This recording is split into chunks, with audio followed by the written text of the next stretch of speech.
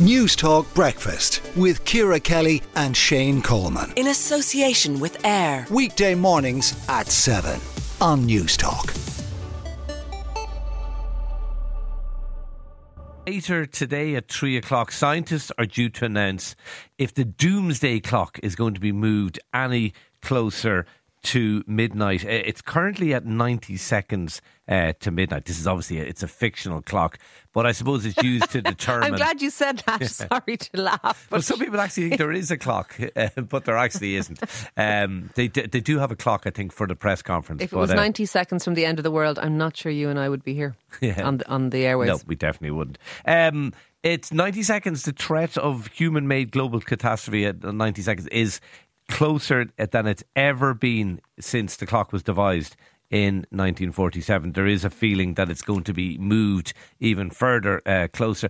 But it kind of got us chatting this morning about the world we live in. Now, look, I think global warming is a huge thing, and I think that is something that it needs, you can understand why the clock is closer to midnight because of that. But it kind of got us thinking about a little bit of a sort of a gloomy mood that has set over the world, Ciara. Yeah, I've thought about this a lot for whatever reason, and I think in times gone by, generations had a greater degree perhaps of stoicism or acceptance about their lot, and I think that has largely gone. I think now we have an era where everyone kind of emotes about everything all the time, and I think people genuinely believe, Shane, now that now is worse than any other time. People talk about doom scrolling and doomerism and all that kind of stuff, but to be honest, I think that's kind of another example of modernity and the narcissism that we've seen kind of, because I think we nowadays believe that our problems are worse than anyone else's. But the truth is, if you go back 100 years, we were just about getting over the First World War and the Spanish flu, which had wiped out millions of people.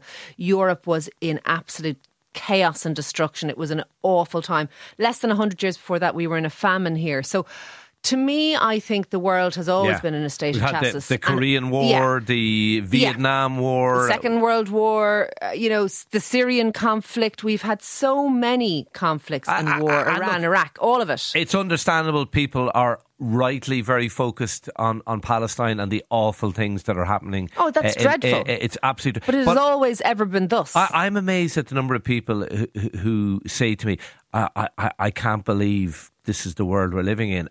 And I totally get where they're coming from, but a bit of me also wants to say, well, when 500,000 people were killed in Syria, was it not the world we lived in? When 380,000 people die in Syria directly and indirectly because of the war, or in Yemen because of the war there.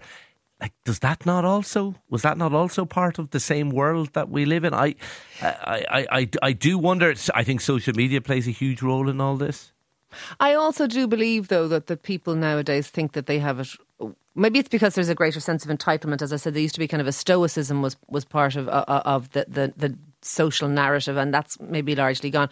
I think people do believe that things are worse now. I remember sitting in a meeting once with somebody and a person in the meeting saying, this is the most stressful time ever to have lived on this planet. And I was thinking, really? When we used to have infant mortality that was through the roof? And I think Black Death was pretty bad from what I've read about it. And by the way, I'm not making light of the problems we have now. What I'm saying is I don't actually think this is I think the world has always been, as I say, in a state of chassis. That's not to say we should accept it and we shouldn't. But what we do now is we tell ourselves we're worse off than everyone else because we're special, and I think there's an element of that. Can I put one counter argument to you? Global warming is on a different level, and it is threatening the future of the planet.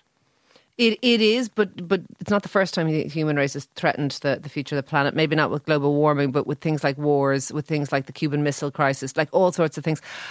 I'm not sure that the doomsday clock is helpful, and I'm not sure that doomerism is helpful. I think rolling up your sleeves and getting on and coming up with solutions and trying to fix problems rather than wringing your hands and. So what are we asking people this morning?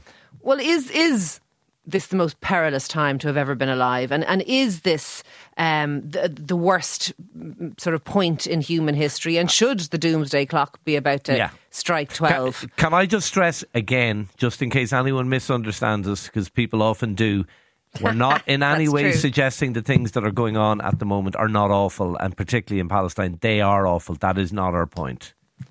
No, our point is things have always been awful and somehow we seem to struggle through. Hopefully that will happen again. But let us know your views out there this morning.